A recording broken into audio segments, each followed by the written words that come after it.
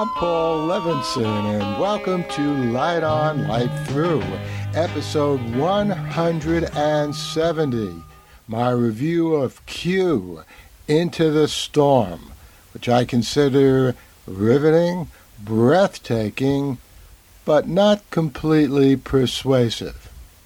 Well, I just binge-watched Q, Into the Storm, a 6-part documentary on HBO Max. It's about as breathtaking, daring, and informative a documentary, episode for episode, as ever I've seen. Now, that's in large part because it's extraordinarily current. It ends a day or two after the insurrection at the Capitol in Washington, D.C. on January 6, 2021.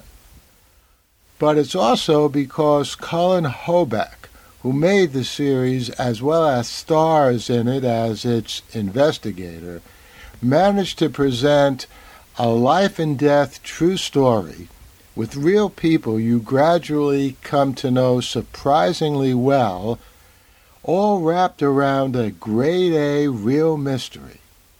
All of that in one series. The mystery, in fact, is at the heart and soul of this documentary. And it is, who is the Q in QAnon?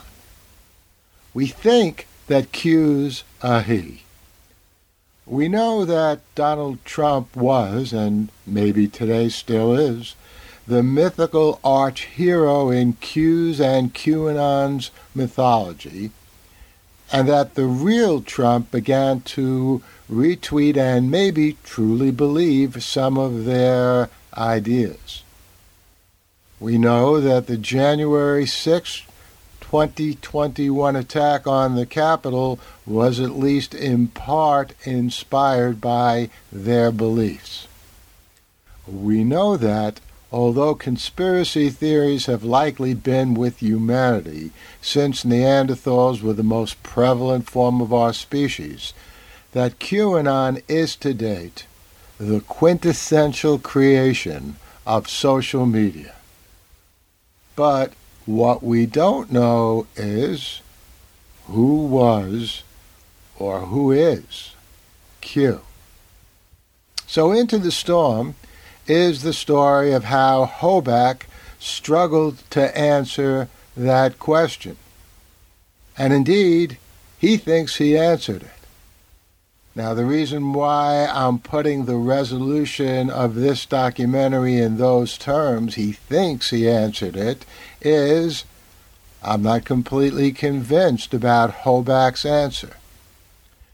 The two best choices that Hoback presents for being Q are Steve Bannon and Ron Watkins, one-time 8chan administrator, and who knows, administrator of what else. I assume you know who Steve Bannon is. In a decisive turning point in the documentary, Watkins tries to convince Hoback that Bannon is Q via IP address locators and the fact that Q seemed to have access to information that only a Trump insider would have. But Hoback doesn't think Q would be so stupid as to make his IP address available even to as savvy an internet player as Ron Watkins. And Hoback finds that Bannon said Michael Flynn, you may find his name familiar, another QAnon hero and supporter of Trump and member of the Trump administration for a brief time, who was charged and brought to trial and found guilty, and then Trump pardoned him, all of that. But Hoback finds that Bannon said Michael Flynn, the QAnon hero, was a disaster. And so Hoback concludes instead that it's not Steve Bannon who is Q, but Ron Watkins. And Ron Watkins was trying to throw Hoback off track by offering up Bannon as Q. Well, I'm willing to say on the basis of the documentary that I think Ron Watkins is likely Q, but as I've said before, I'm not totally convinced. One of Hoback's main reasons for thinking Watkins is Q is Watkins' inconsistent statements about what he, Watkins, knew and didn't know about what Q was posting. But people make inconsistent statements all the time.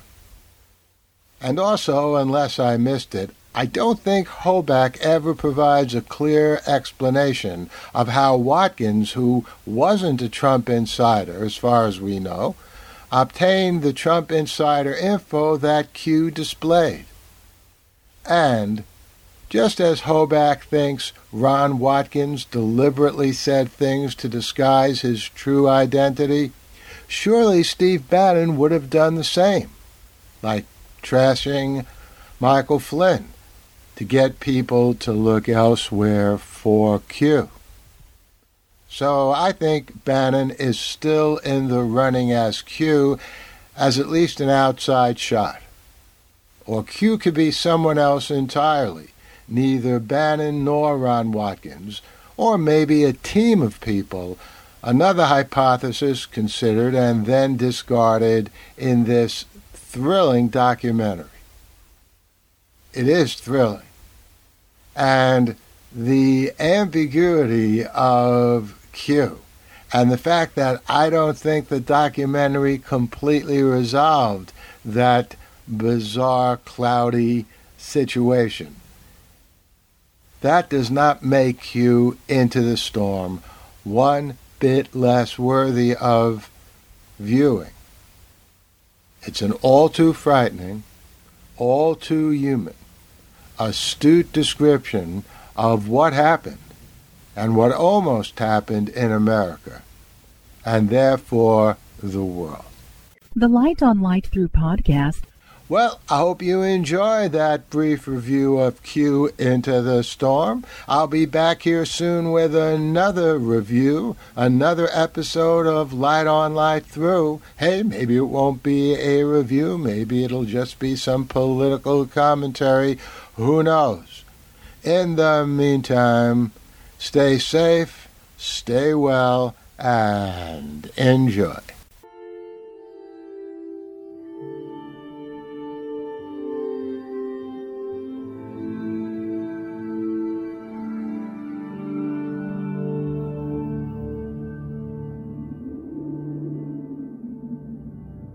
Athens, 2042 AD. She ripped the paper in half, then ripped the halves, then ripped what was left again into bits and pieces of history that could have been. Sierra Waters had read once that, years ago, it was thought that men made love for the thrill, while women made love for the sense of connection it gave them. Curled Up with a Good Book says, Sierra Waters is sexy as hell. You can find out more about The Plot to Save Socrates by Paul Levinson at theplottosavesocrates.com.